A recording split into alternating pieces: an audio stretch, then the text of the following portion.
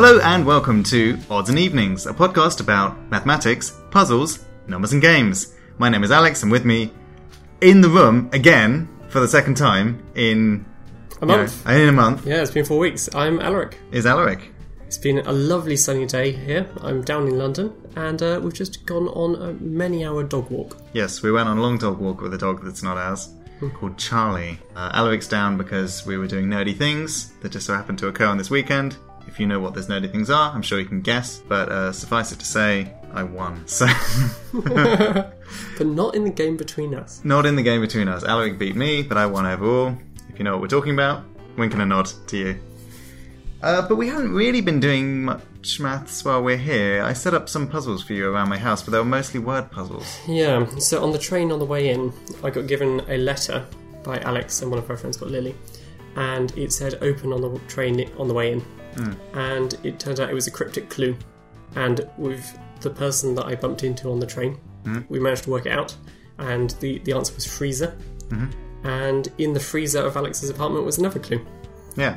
And there's been a series of them. But they're all really hard. They were. I'm a fiendishly difficult word puzzle setter. So 3 puzzles, the answers to which all could be spelled on a piano. Things like cabbage and egged and defaced. All spelled with the letters A, B, C, D, E, F, G.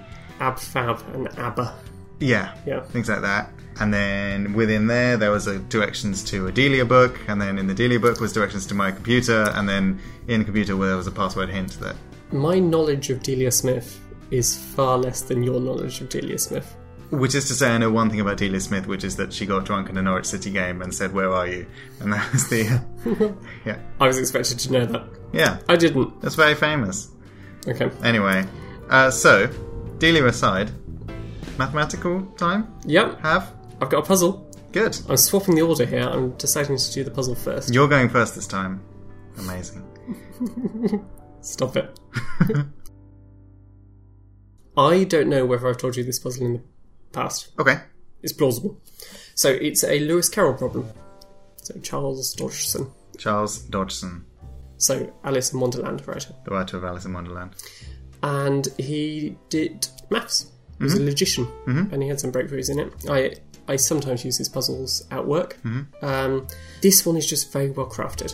So there's a particularly good story about, was it Queen Victoria or someone, having read Lewis Carroll's, I don't know when he wrote Alice in Wonderland, but whoever the monarch was at the time in the UK, the urban myth goes that she read Alice in Wonderland, went, wow, this is great, get me all of this man's books, and they were all just like maths textbooks, and they weren't quite what she wanted. I didn't know that anecdote. Yeah. This problem has a kind of fantasy setting. So there are 7 dwarves. So picture Lord of the Rings dwarves. Yes. And they're there with big wooden tankards of ale. Do you recognise it? No. Okay, good. So they're sitting around in a circle, it's a big circular table, and between them, in all of their tankards, they've got 42...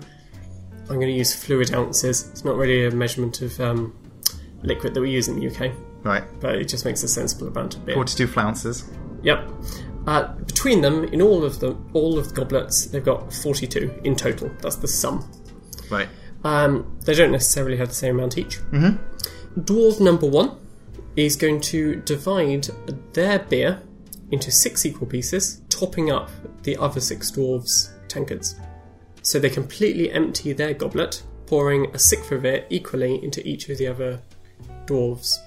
And they can divide things into 6. Let's say it goes exact. Okay, so it's not one of these like water glass puzzles where it's like, oh, you can pour it all into one, like there's no way you can get it exactly. Dwarves are incredibly dexterous. Okay. We've seen the Hobbit movie. Yes. They can do all sorts of juggly things. Yes. Yeah. So they can pour 1/6 of each into each. Okay. Yeah. After they've done that, and they have an empty glass, dwarf number 2, so go around, say, clockwise, divides what they've got into 6 equal pieces. Into 6? Yeah. Okay. So including giving some back to dwarf number 1. Then dwarf number 3 goes, then 4, then 5, then 6, then 7. Yeah. At the end of that, once the 7th dwarf has done that, each dwarf has exactly the same beer in their glass as they personally started with. Yes. How much beer is in each? So intuitively, I was kind of thinking that it's an infinite number of different types. Like, it would just always be the case that they'll get back to where they started if they pour a sixth in each. That's not necessarily true. That's not necessarily imagine true. they all had the same amount. Imagine it was a uniform distribution. Yeah. So there's 42, so dividing that by 7 gives you 6. 6. So imagine they had 6 each. The first one divides 6 quite neatly, 1 each to everyone else. Now everyone has 7. Yeah. Apart from them. Yeah. The next person, when they divide it up, you're dividing 7 by 6. 7 by 6. It gets really awkward. Yeah. You get loads of fractions involved. Okay. Okay, so the 7th dwarf, how much did they have to start with? That might be the easiest way. The 7th dwarf. Well, they must have had none. True. Why? Because they poured it all out at the end. Yeah. Okay. He gets out his moleskin, and it begins. So Alex is drawing 7 numbers in a circle, which is a very sensible thing to do. And actually using pen and paper for once. So they had none, which means that the others had, on average, 7. True. So dwarf number 7 had none to start with. I'm thinking about dwarf number 6. Yeah, I think that's a sensible thing to do. Because they poured all theirs out, so they had none. Yep. And then they got some amount of the 1/6 of what was left. They only had one kind of filling opportunity. One kind of filling. But that doesn't automatically mean that's one fluid ounce. No. That just means the one filling's worth. So if I write 1 filling's worth here, because a filling's worth is... It's just a 1/6 of whatever the last person had. So that ends up being 1, 2, 3, 4, 5... 2, 3, 4, 5, 6 going around. Yep. And the sum of that is 21. And so, does it go 12, 10, 8, Oh, 6? Alex, you're very good. I solved it! Was that too fast? No, it's good. I had another hint lined up for you. Yeah. Do you want to talk through your solution then? No, I don't understand it. That was just it was an intuitive thing. Right, so, Okay. so dwarf number 6 has had 1 filling's worth. Yep. Dwarf number 7 has had none. Dwarf number 5 has had 2. Dwarf number 4 has had 3. Dwarf number 3 has had 4. Dwarf number 2 has had 5. Dwarf number 1 has had 6. Yeah, it's linear going around. So, if all those are fillings worths, the sum of 0 to 6 is 21. Yep. And there are 42 fluid ounces, which means that a filling's worth is 2 fluid ounces. Yep. So I multiply them all by 2, but I do not know why that works. So your assumption there, it happened to get onto the right thing. 1 filling's worth didn't necessarily have to be the same amount Yes, each time. exactly. So this is why I don't know why it works. It just happens to be that is the answer. That's Right. the only way to do it. So the additional hint I was going to give you was all of the numbers are integer at every point. So every time you're dividing, you have a multiple of 6 in your glass. So imagine the situation where dwarf number 1 had 6, dwarf number 2 had 5 fluid ounces, and so on, round, down to dwarf number 7 that had 0 fluid ounces. Then when you do the division, after one iteration of it, dwarf number 1 splits their 6 fluid ounces into 6 ones, tops everyone else up. Ah, and the 6 rolls around. Yeah. Actually, almost the whole thing just rotates. It does, yeah. The whole, yeah. So dwarf number 2 now has 6, dwarf number 3 has 5, and so on. Yeah. All the way around, so 6, 5, 4, 3, 2, 1, 0. Yeah. It's just rotated. The circle just rotates each time. So you can make more fiendish versions of it where it goes around 11 times. What could it possibly be? Yeah. That's like a harder version of the problem. So all I did, because it's just triangular numbers here, Yeah. so 21, timesing that by 2, 42 makes it a bit more obscure. Sure. People see 21 and think triangular. But it is one of those ones that you can... I've done it on maths conferences where we've had a table of mathematicians and you just change the number 42 to be whatever the equivalent 2 times a triangle number is for the number of mathematicians sitting around in a circle.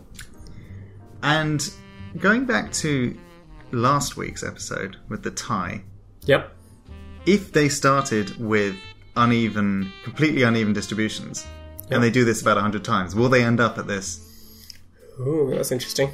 It feels like it does tend to that kind of linear gradient. Tends towards something. But maybe this linear gradient is just a local minima, and actually they would just all end up with the same amount after a while. No, because there'll always be someone with none. So I wonder if one could potentially run some simulation or do it by hand or something. Yeah. That just does it end up being this stripe going up? It never gets exactly onto that. Right, it'll take an infinite number of pourings. So the same with the tie, right? You'll never get exactly down to a third. Yeah, it tends. It's just a limit. Yeah. I think you're right, though. I think it does tend towards this. Tend towards that, yeah. Which gives a second solution when you just try it. A second solution? Rather than the intuitive answer of looking at triangle numbers. You can just try doing it. Keep pouring. Yeah. Measure what's left. Yeah. The scientist approach. Yeah. And just see what it ends up being. I have told this problem to dozens of people over the years. Yeah. And I've never gone down this line of thought. Well, we come preloaded with things we've already been thinking about, and obviously the thing with the tie is, has been something that's been dear to my heart, which I learned from it was a visiting sort of, when these people who are kind of maths hotshots, like sort of Simon Singh or somebody, turns up at your school and does a lecture about. We had Simon Singh visit once, and he did a lecture about maths to us. It was somebody else turned up and did a lecture about maths, and he showed us the tie problem, and it just sunk in ever since. So this kind of intuitive thinking about iterating on something, redistributions of buckets tending towards local minima, is a fantastic amalgam of both the tie thing and also my master's degree, which was all about like parameter space and things moving around inside vector space and reaching local minima, dynamic, linear stuff. Every time you mention your master's degree on the podcast, it feels like it changes its title and its description of what was in it. Yeah, it was a bit of a weird one because I did stuff with robot arms, I did stuff with like dynamics, so yeah, it was relatively useless as well after all, except for, getting a first on my CV, which is the best thing about it.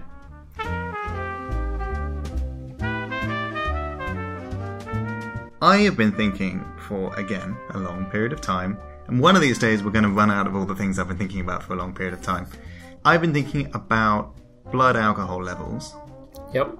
And the decay of blood alcohol levels in the blood over a period of time.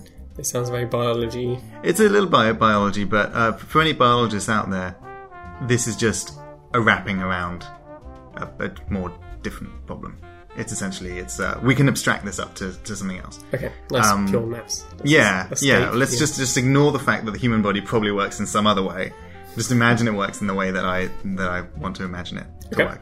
And so there's this idea of the sweet spot of blood alcohol level when you're feeling your utmost joviality and your most gregarious. That particular sweet spot will decay over time. You'll escape from it, because you'll be at a certain blood alcohol level, but there is some model around which we can... I've always considered it to be an exponential drop-off, around which you become less drunk. And so, what is the rate and frequency in which you should top up your blood alcohol levels such that you stay within the sweet spot at all times? And this will involve us creating a model for drinking speed and absorption. I think we're in that awful episode of Sherlock where they had the wedding episode. What is this? Sherlock. I know Sherlock, yeah. They arrange a stag do and they optimise when to drink and how much to drink. Oh, really? To maintain that sweet spot. Sure. What sort of thing do you want from this model? Okay, so... So dependent on time. The rate of change... No. So the function of blood alcohol is, I'll say proportional, because, why not? It is of the form. Some amount that decays. And you're thinking some exponential decay? Yeah, an exponential decay, e to the minus something, e to the minus kt. Yep. Multiplied by the input function, which is the function that indicates the amount that you're drinking. Yeah. Or the blood alcohol absorption, which itself may be a function of the amount you're drinking. It feels like an add rather than times.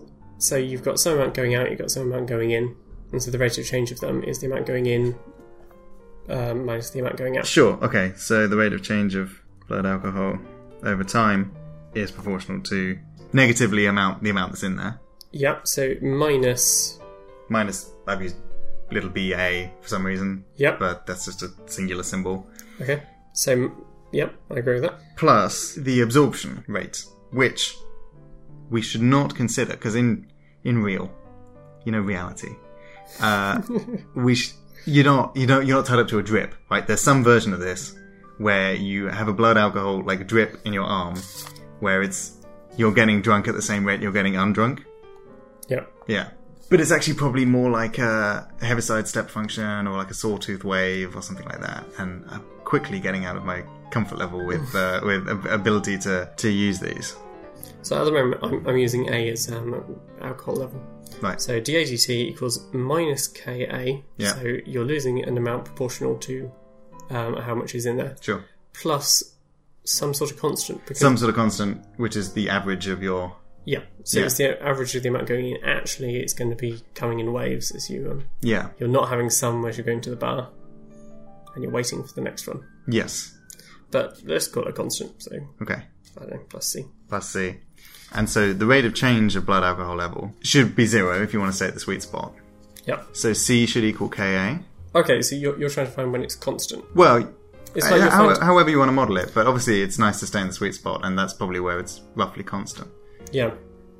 It's like you're finding the stationary point. Yeah. So DAGT, you don't want your alcohol level to be going up or down. No, you just want to stay... Yeah, that's just a linear function. You get that. Yes, but your input amount, your C, if C equals Ka, yeah, A is your optimal blood alcohol level, which is different for different people. So therefore, yeah, we've already said it, C equals Ka.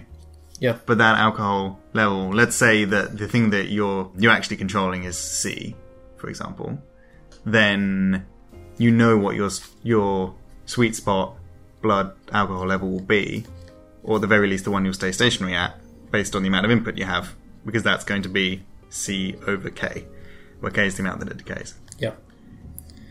I've been doing a separation of variables on this. Sure. So I had a differential equation, it separates out. I'm just going through rearranging the logs here, but it looks similar to the thing you were building straight away. Not the differential equation, but the one with the e to the minus kt. Yeah. So we've got... I keep having to rename constants here, because we've got so many different constants with different names. I've already used K, C, and D, which is alpha. Okay, so what I've got here is that A, the level of alcohol, is some positive constant minus some constant times e to the minus kt.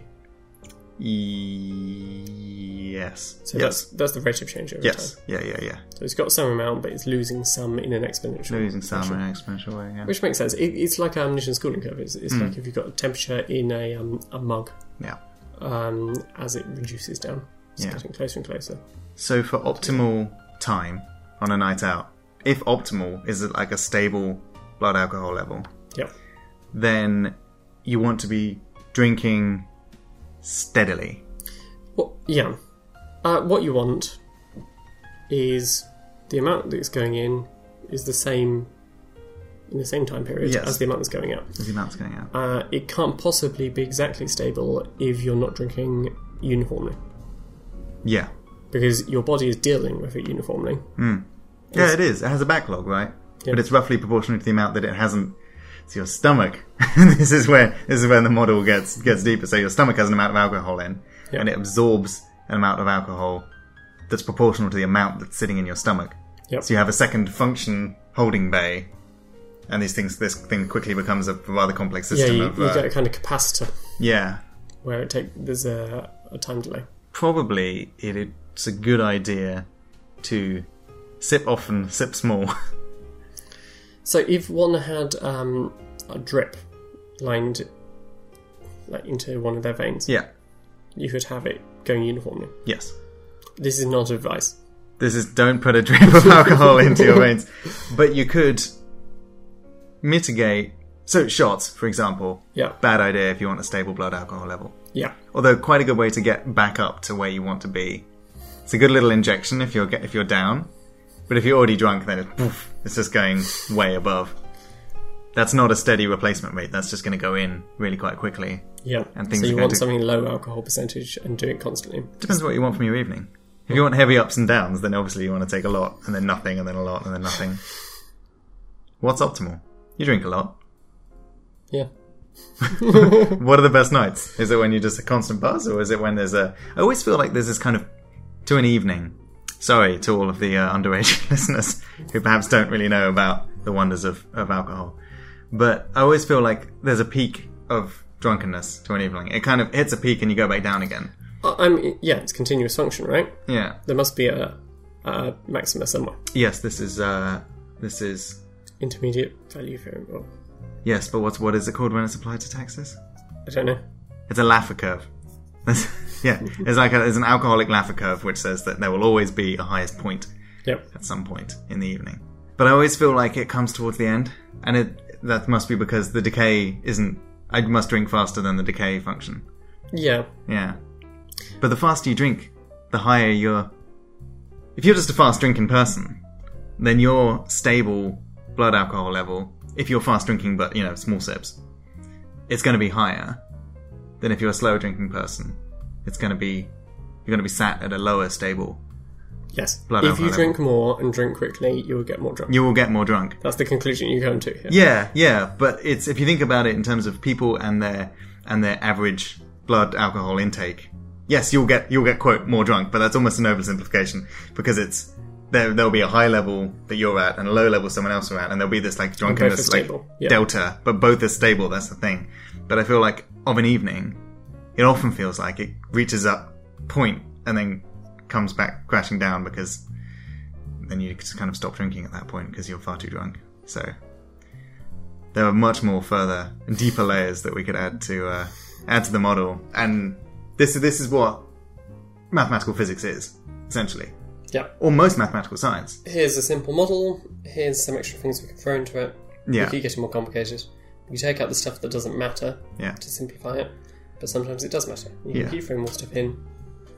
Yeah. That's modelling. Yeah.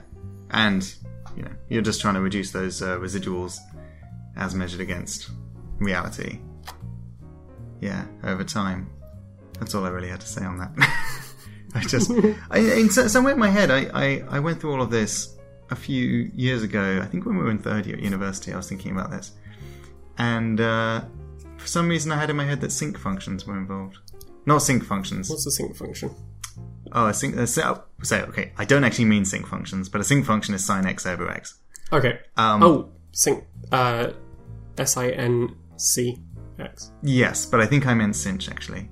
S-A-N-H, whatever that is. Hyperbolic sine. Shine, is that what it's called? Yeah. Because that kind of is a curve that goes up, but it hits 1. So the exponential isn't great for this, because you will get back down to 0 blood alcohol level. So 1 minus a shine is probably better as a decay function. Okay. Because it hits 0. Oh no, it doesn't, does it? It tends towards 1. What's a good function that just hits 1 and then just stays there? I think you're thinking of tanh. So tan H X. Okay. We use it a lot in population models. So you've got, let's say, rabbits breeding on an island. Yeah. As you get more rabbits, there are more rabbits to breed, and so the population gets faster and faster in its growth. Yeah. But it starts reaching the carrying capacity of the island. Maybe there's not enough. What do they eat? Kale. Rabbits eat kale and carrots. Yeah. I think carrots are more of a treat. Carrots are a treat for rabbits. Yeah. Oh dear. And so the population starts levelling off closer and closer to some number. Yeah. Tanh is used for a lot of these kind of things. Right. It's just really useful. It levels off nicely. It's like it levels off at both ends. It's very important that people don't take models too seriously, because they're not gospel. So any type of mathematical science that says it behaves in this way. Let's take a really trite example that's been beaten to death. Newton's gravitational equations. Yeah. Really good model at long scales, but they failed to predict the motion of Mercury appropriately, because they didn't take into account general relativity and all the slight modifications that general relativity makes to Newton's equations. Not that it goes, okay, here's Newton's equations and here's how they're actually slightly wrong, slightly different. It comes in from a completely different angle, but it shakes out that things are a little different when you're in under high gravity and things like that. Yeah.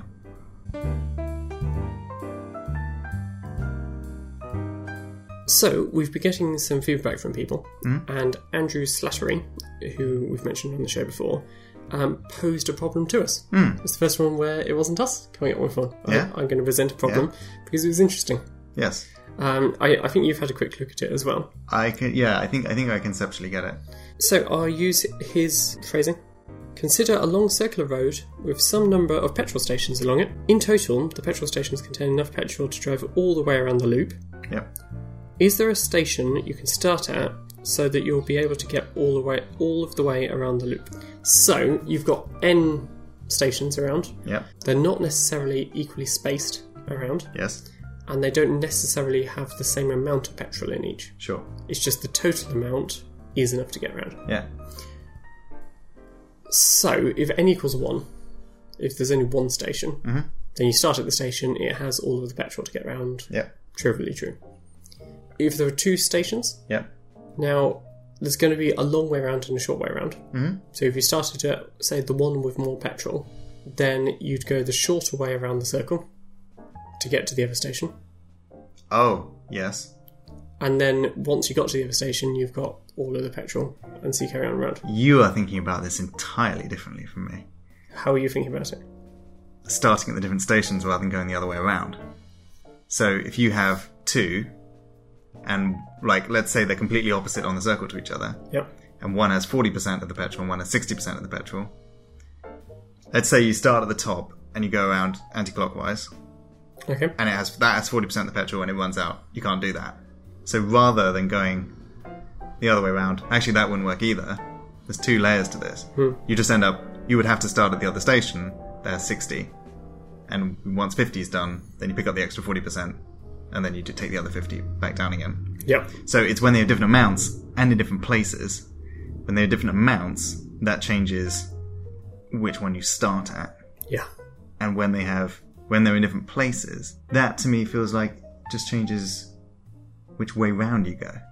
Clockwise or anti-clockwise. It's plausibly true. You don't necessarily always start at the one with the most petrol. Why not? So here's a counterexample. Yep. Imagine you've got 5 petrol stations, one near the bottom, Yeah. so kind of south, and it has 0.4. Yep. And you have 4 close to each other at the top in the north, Yep. 0.15 each. Then if you started at the one with the most, the 0.4, you wouldn't have enough to get round to the top. Yeah. Whereas starting at one of the ones at the top at one of the ends and just going along there, collecting your total of 0.6, and then you'd be able to make it round to the bottom. Okay, I've just stumbled on something. Yep. Can you collapse distances? And can you actually turn this into a node diagram? Okay. Yep. Shout out to the person who knows what I'm talking about here. Where you have, instead of a road being this distance, a road is actually a node with a negative value on it. Okay. So... Yeah, so it's like it's the node taking that petrol away. Yes. And the actual petrol stations are nodes with positive numbers because they're ones which give you petrol. Yes. So if you had, say, 5 points, you draw that as a graph with 10 nodes. 10 nodes on it, alternating, positive and negative. Okay, I like that phrasing. Does Gives you a list of numbers, essentially. give you a list of numbers. Once you've done that, you can probably start collapsing adjacent nodes into each other. Yeah. You want the positives that you've got to... You want the sum of all of the numbers at every point to be positive or 0. Yes. You never want it to go negative. Once you've got rid of the negatives, it's almost like you have blue nodes and red nodes. Blue nodes are the ones that give, red are the ones that take away. Yep. The red happen to have negative values. Yep. But when you combine a red and a blue node, you get a blue node if it's positive. Yep. And you never want to have a blue node with a negative number in it. Yep. That's kind of... I know there's already negative and positive, and this may seem like adding an extra layer, but it's kind of like... I see what you mean. A collapsed node. It seems like you can keep chopping numbers. You've got, say, those 10 numbers in a row. Yeah. If you want, you can do the operation, take a number at start and put on end. Yeah. Just to loop it around. Yeah. And you want it so that the partial sum, so the cumulative sum the whole way along, is non-negative. I'm going to get a bigger piece of paper. Okay. Let's do an example with like 5 or something like this. Okay.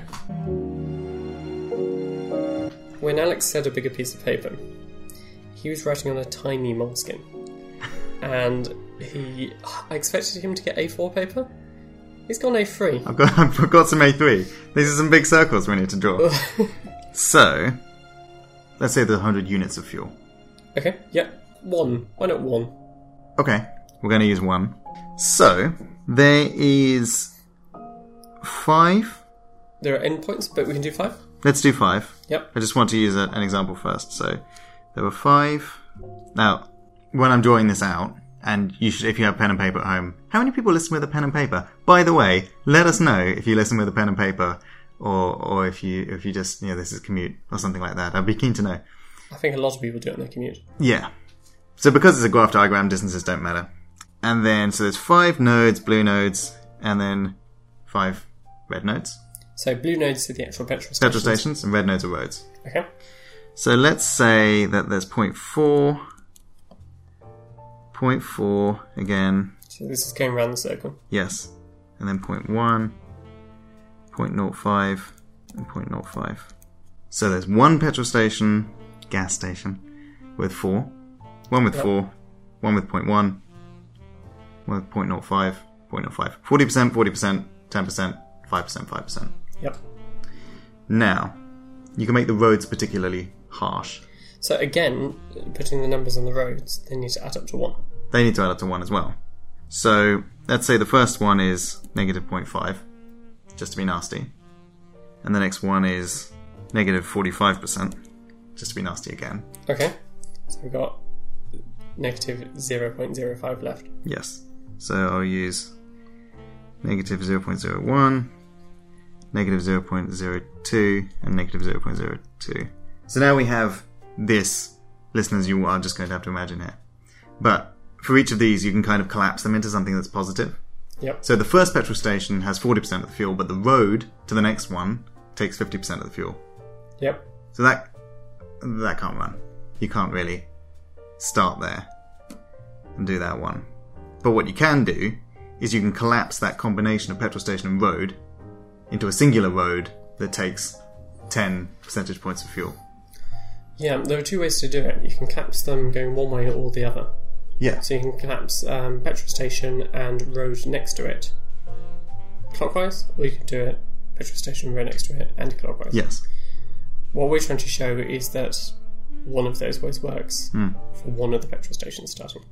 And I think you can prove that there will always be one of them. Okay, postulate. Yep. If you can collapse it down appropriately, then it works. Then there will always be the case. But I trying can't to get an algorithm which reduces it into a lower order one by squidging some of the stuff together. I think if you can, via a set of relatively rigid rules around what can and can't exist while you're doing it, get to a singular node of value 0, then it's possible. Okay. That's what I think. Is that making sense? Yeah, no, it does. Okay. And I think this is just true in the general case of things. Because the positive ones all add up to 1 and the negative ones all add up to 1. And actually, you can think of it in 2 ways. You can either think of it as, if you add together a road and a petrol station and it's positive, that's making a petrol station left over. But if you add together a road and a petrol station and it's negative, they're just turning into another road. Yep, okay. It's not obvious to me that there isn't some edge case here where you've got most of the petrol but kind of separated off from the rest by vast deserts either side of it. But you would just start there. Okay. Yeah. That's the thing about it. Yeah. That's convincing for small numbers of points, but it feels like there might not be enough. But what I'm saying is actually the more points you have, almost the less complex it gets, because you can collapse roads and petrol stations into either other combinations of roads and petrol stations, or just petrol stations, or just roads. Like, it's just a positive and a negative number, and they add together to make a positive or a negative number. And so I'm not convinced there's corner cases, and I think it's always possible. Because in the abstract... I'm willing to accept that. Yeah. But this isn't a proof. I don't know how to prove graph theory stuff. That's my problem. It feels like we're aiming for a proof by contradiction here. Like, we're going to assume that there isn't one. Yeah. Like, we can't do it going around, say, that way. Yeah. Or show that going the other way around the circle then must necessarily have one. Yeah. Okay. So what does it mean when you can no longer go further? It means that the total negatives by the roads are greater than the total positives by the petrol station. It means that what you've done to this point, up to this point, has a net negative. Yeah, you're in debt. You're in debt. And when that happens, the car stops running, and you need help. So for any station and road pairing, they can themselves be... I'm going on this angle again. And I'm going to end up not proving it again. But I was going to say, for any station and road, they can then be... If that's negative, then that's a road. But then in the rest, there will always be more fuel than road. Yeah, okay. I get that. Yeah. If locally there's a net negative because there's more road than petrol... It means globally, outside of that... The opposite is true. The opposite will be true. There'll be more fuel than road. And the amount that there will be more fuel... is the same. Is equal to that deficit. The magnitude is the same. So just start after that. Yeah. And it can't be net negative like that everywhere. Because you could always say, it's just always going to be... But it just, by the nature of it, if it's net negative everywhere, then there's not enough fuel to let the car drive all the way around. Yeah. Yeah. Oh, I'm getting so close to this in so many intuitive ways, but I just can't prove it. And, say you got region 1 and region 2. In region 1, there's a net deficit. Mm-hmm. Then region 2, there must be a net positive. Net positive. Within that region, you could split region number 2 into regions 2A and 2B. Mm-hmm. If there is a net deficit in region 2A, then there is a net positive in 2B, and so on. You can keep zooming in. Yes. It's recursive. Yes. And so you just keep doing that until you get the sections which are net positive. Yes. And then you start there. And you go, and you build up. And you zoom out a couple of levels. There's still a little demon on my shoulder saying, same. There's a corner case where that doesn't work. But I don't know how to exorcise the demon. No. Listeners, this sounds like an engaging problem. Fill in the gaps. Fill in the gaps. Are there corner cases? I don't think there are. But the demon on my shoulder says there are. I don't think there are either. No. The small values of n work, and as you say, with large values of n, imagine it would just become continuous. Like, you're constantly getting petrol and you're constantly using petrol at basically the same rate. Yeah. Then, fine. Large values of n cohere to... Yeah, because actually, if it's petrol stations roads all the way, that just becomes... It's like you're riding a tram, where the fuel, the electricity in that case, is being constantly supplied. Yeah. And you're constantly using it. Yeah. So, these kind of... Do you have enough resource to go for the whole journey? There's a whole genre of these sort of puzzles.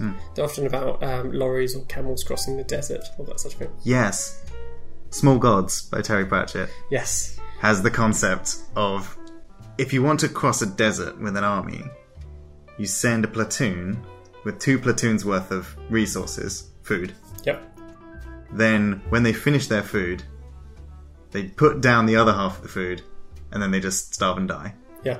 And then you send the second platoon with 2 out, and then they eat their food, and then they pick up any that they find along the way. Yep. They eat that, and then when that's done, they put theirs down and starve and die. And you end up getting this binary addition. Yeah. So, slightly different to that, that's where there are acceptable losses where people just die. Yes. Imagine a situation where you want to everyone to survive. They could go less distance, still deposit something. Yeah. And then have enough to go home again. Run back again. So a classic problem, you've got a camel. The resource in this one is water. Yeah.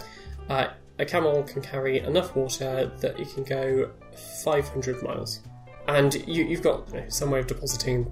It's in barrels of water, so it's on the camel's back. So you can just deposit them in the desert with no leakage. The desert is 800 miles wide. How much water does it take the camel? Yeah, that'll be an optimal. Yep. Imagine it was 600 miles that the camel could do with the amount of water, and it's still trying to go 800.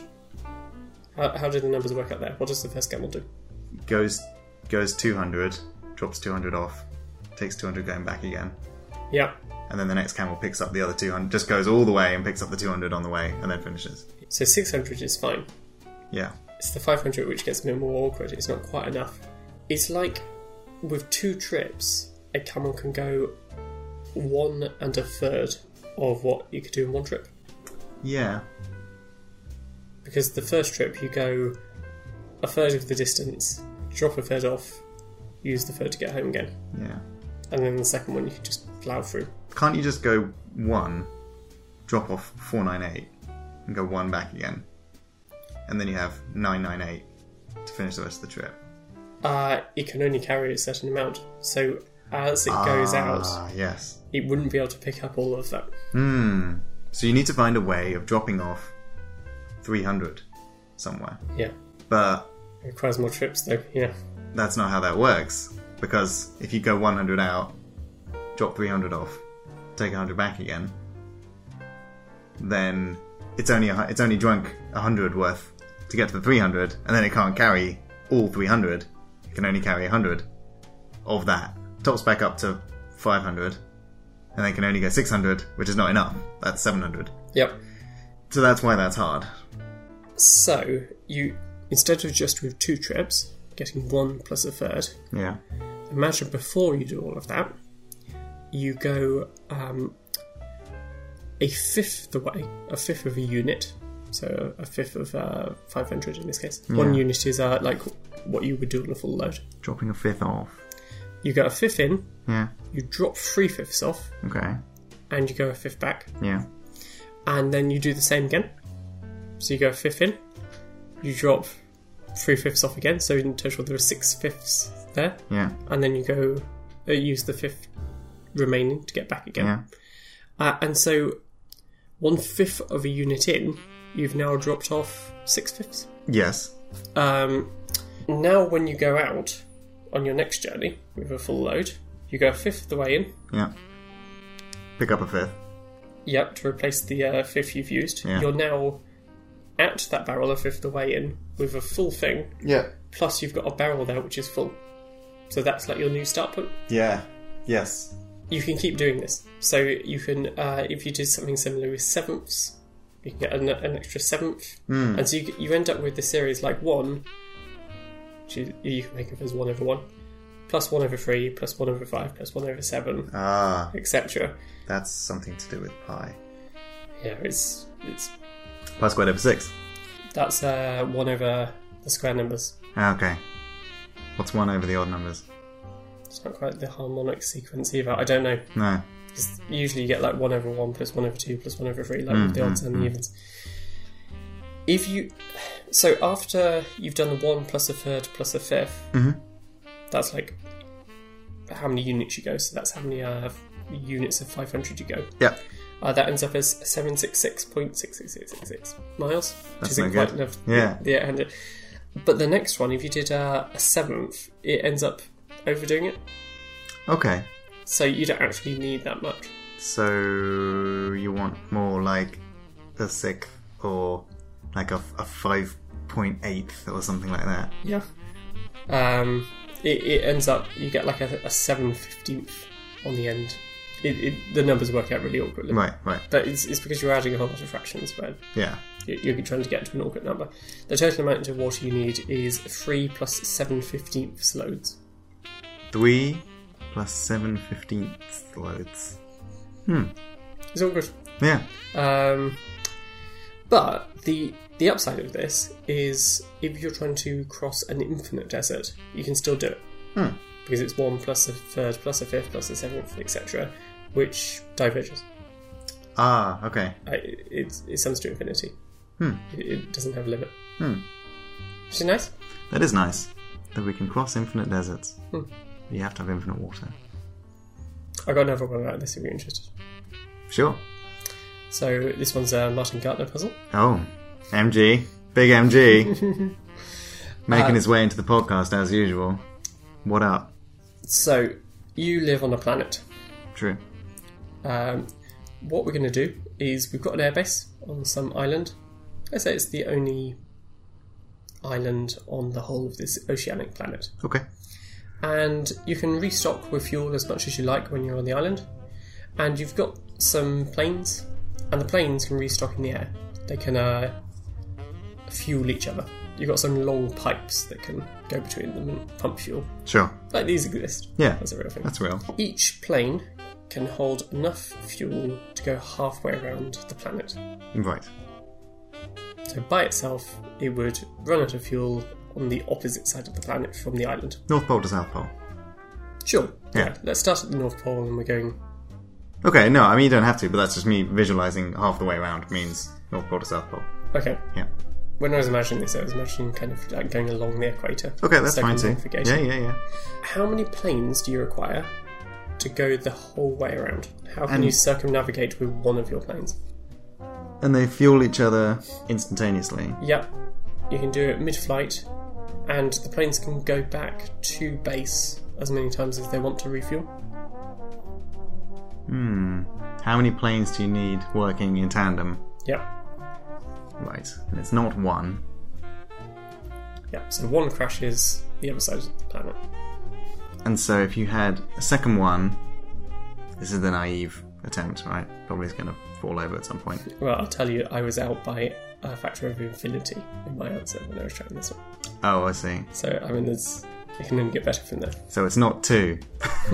So, what am I trying to do? Get all the way around? Yeah, you're trying to get one plane the whole way around. One plane the whole way around. So, plane number 1 flies out a quarter of the way. Plane number 2 also flies out a quarter of the way with them. Yep. Gives them half its fuel. No, can't hold half the fuel. Yep. Can only be given a quarter, then has half left, gets 3/4 of the way around. Yeah, it's the same problem with the camel. Yes. Right, so this is dressed up. It's a sphere. So you need 3, because you have another plane that goes around the back of the world, quarter of the way, gives it... Right, sort of logic. Yeah. Just filling out the details. Yes, because there's always a way you can go around back, so... Yeah, the trick is sometimes you're getting some of the planes to go, say, east of it, rather than west. Yes. Or whichever way. Plane number 1 and number 2 go out at the same time, quarter of the way... no, plane 2 can't go out quarter of the way and give some... and come back again, because it doesn't have... a quarter of the way is just enough to get its fuel going. Right, so there's probably a bunch of planes that you need. But at a certain point, you have to give enough... Oh yeah, this is really hard.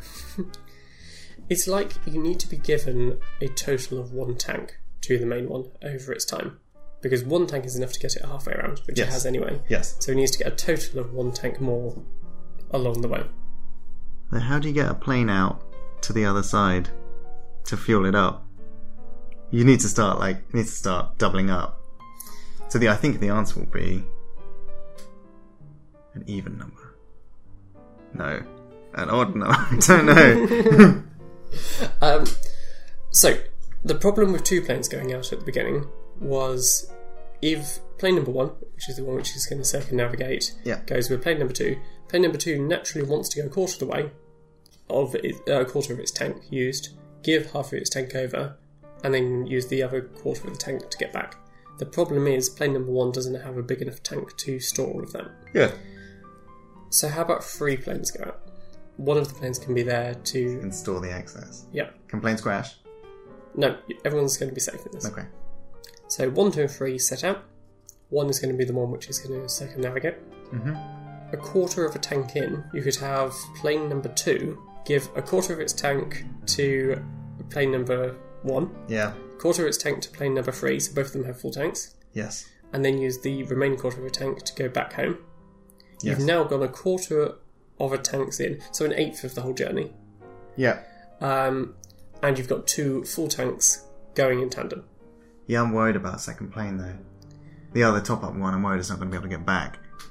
Or that you can't go a quarter again, you have to go less than a quarter because it needs to find its way back. So, imagine you're going over a quarter of a tank, so 1/8 of the whole journey. Yeah. It could transfer a quarter over.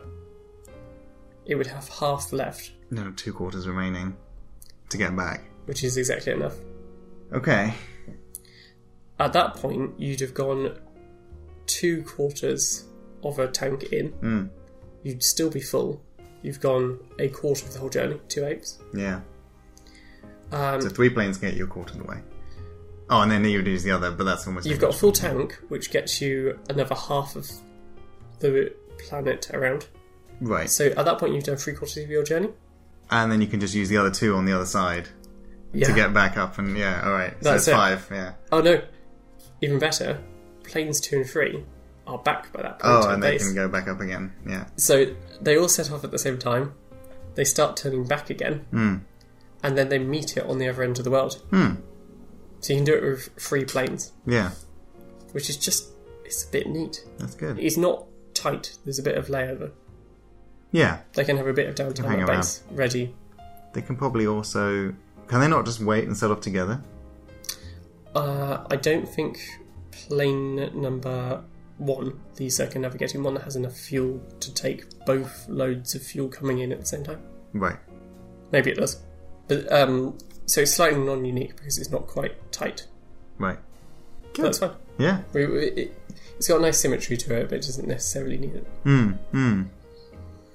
Now, I said that I was out buying Factory Infinity. It's because I heard the camel problem first. Right. So to go a certain distance, like you need so many camels. And to hear the answer was 3 is a bit defeating. Right. It's because of the... Yeah. That side of things. Okay, now do it in hyperbolic space. What does that mean? I don't know. Do it in non-Euclidean geometry. You've done it on a plane, you've done it on a sphere. The plane is on a planet which is a torus. This time we did it on a donut, yeah.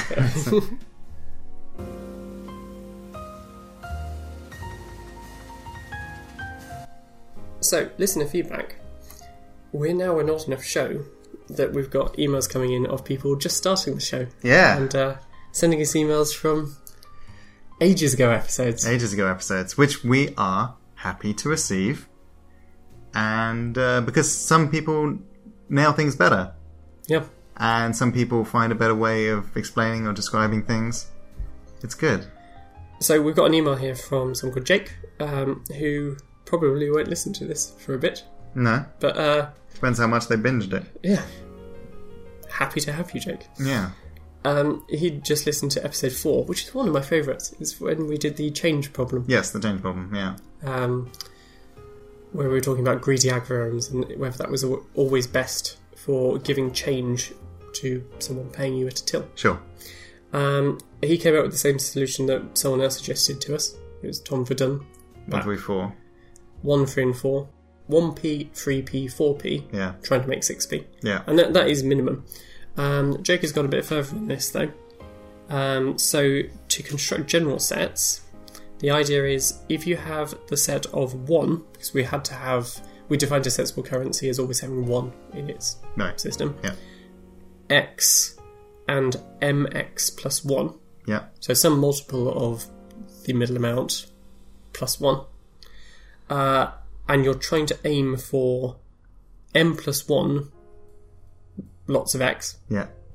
Then those all act as counterexamples if m is sufficiently small. Right. I don't know what sufficiently small means here. It's going to be related to what x is. Right. So as x gets bigger, sufficiently small grows with it. Right.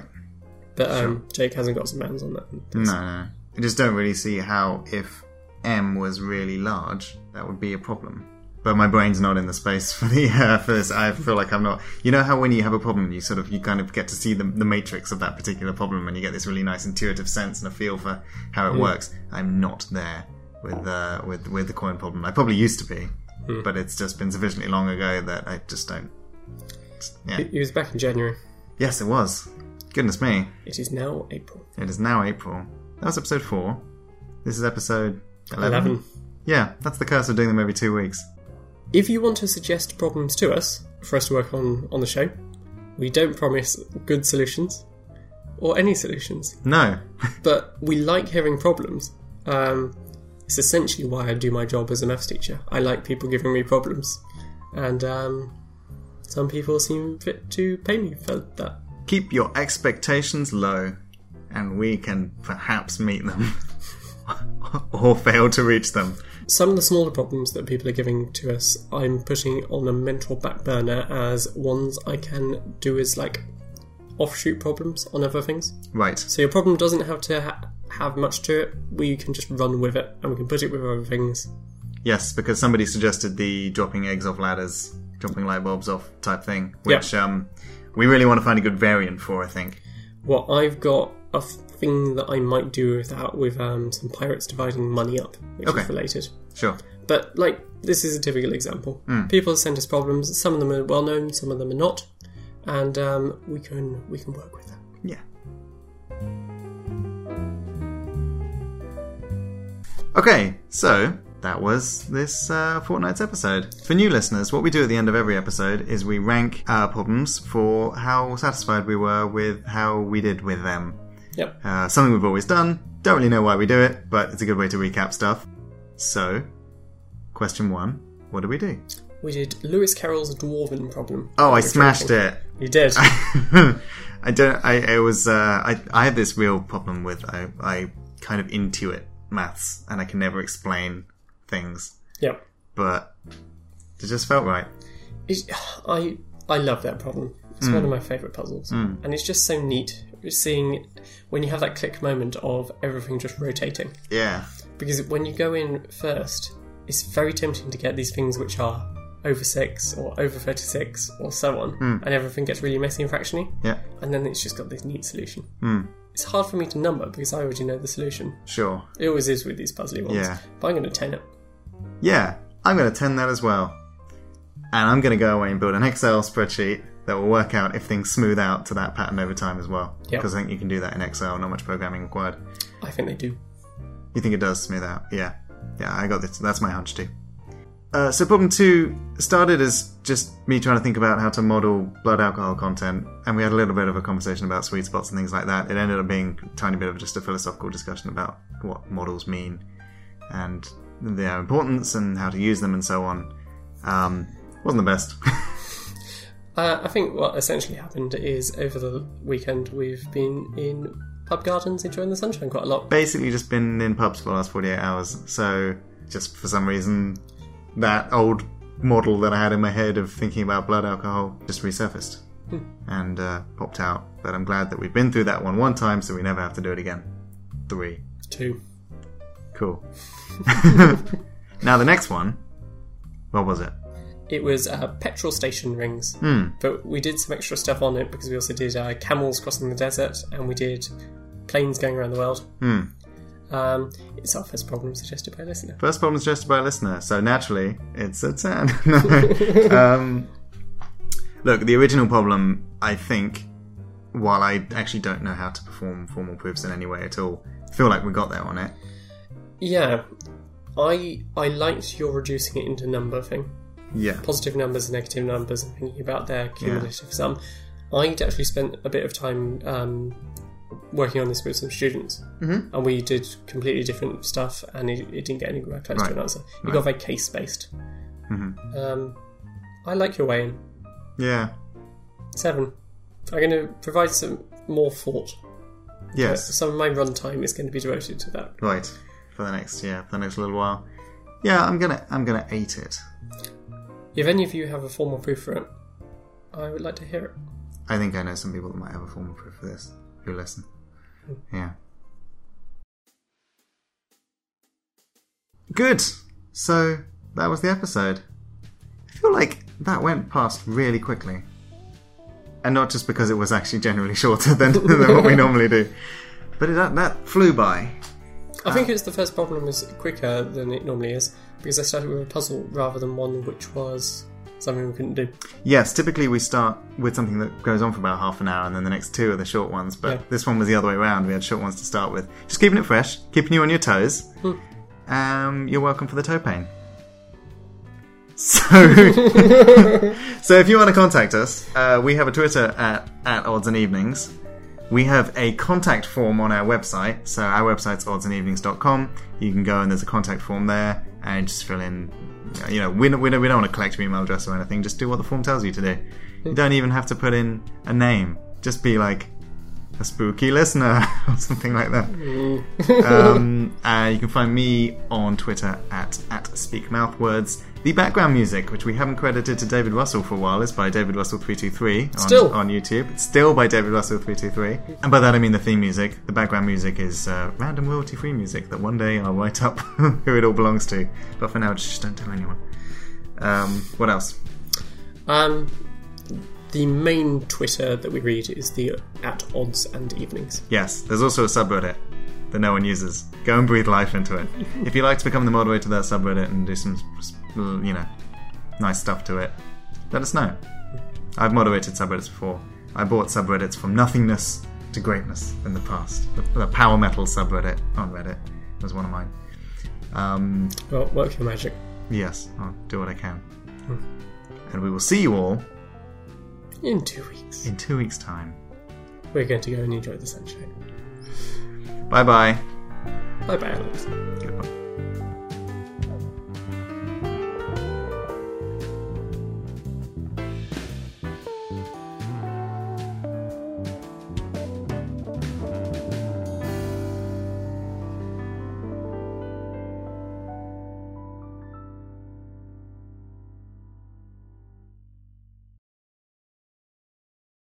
One of these days, not to make any promises, one of these days we'll switch to weekly.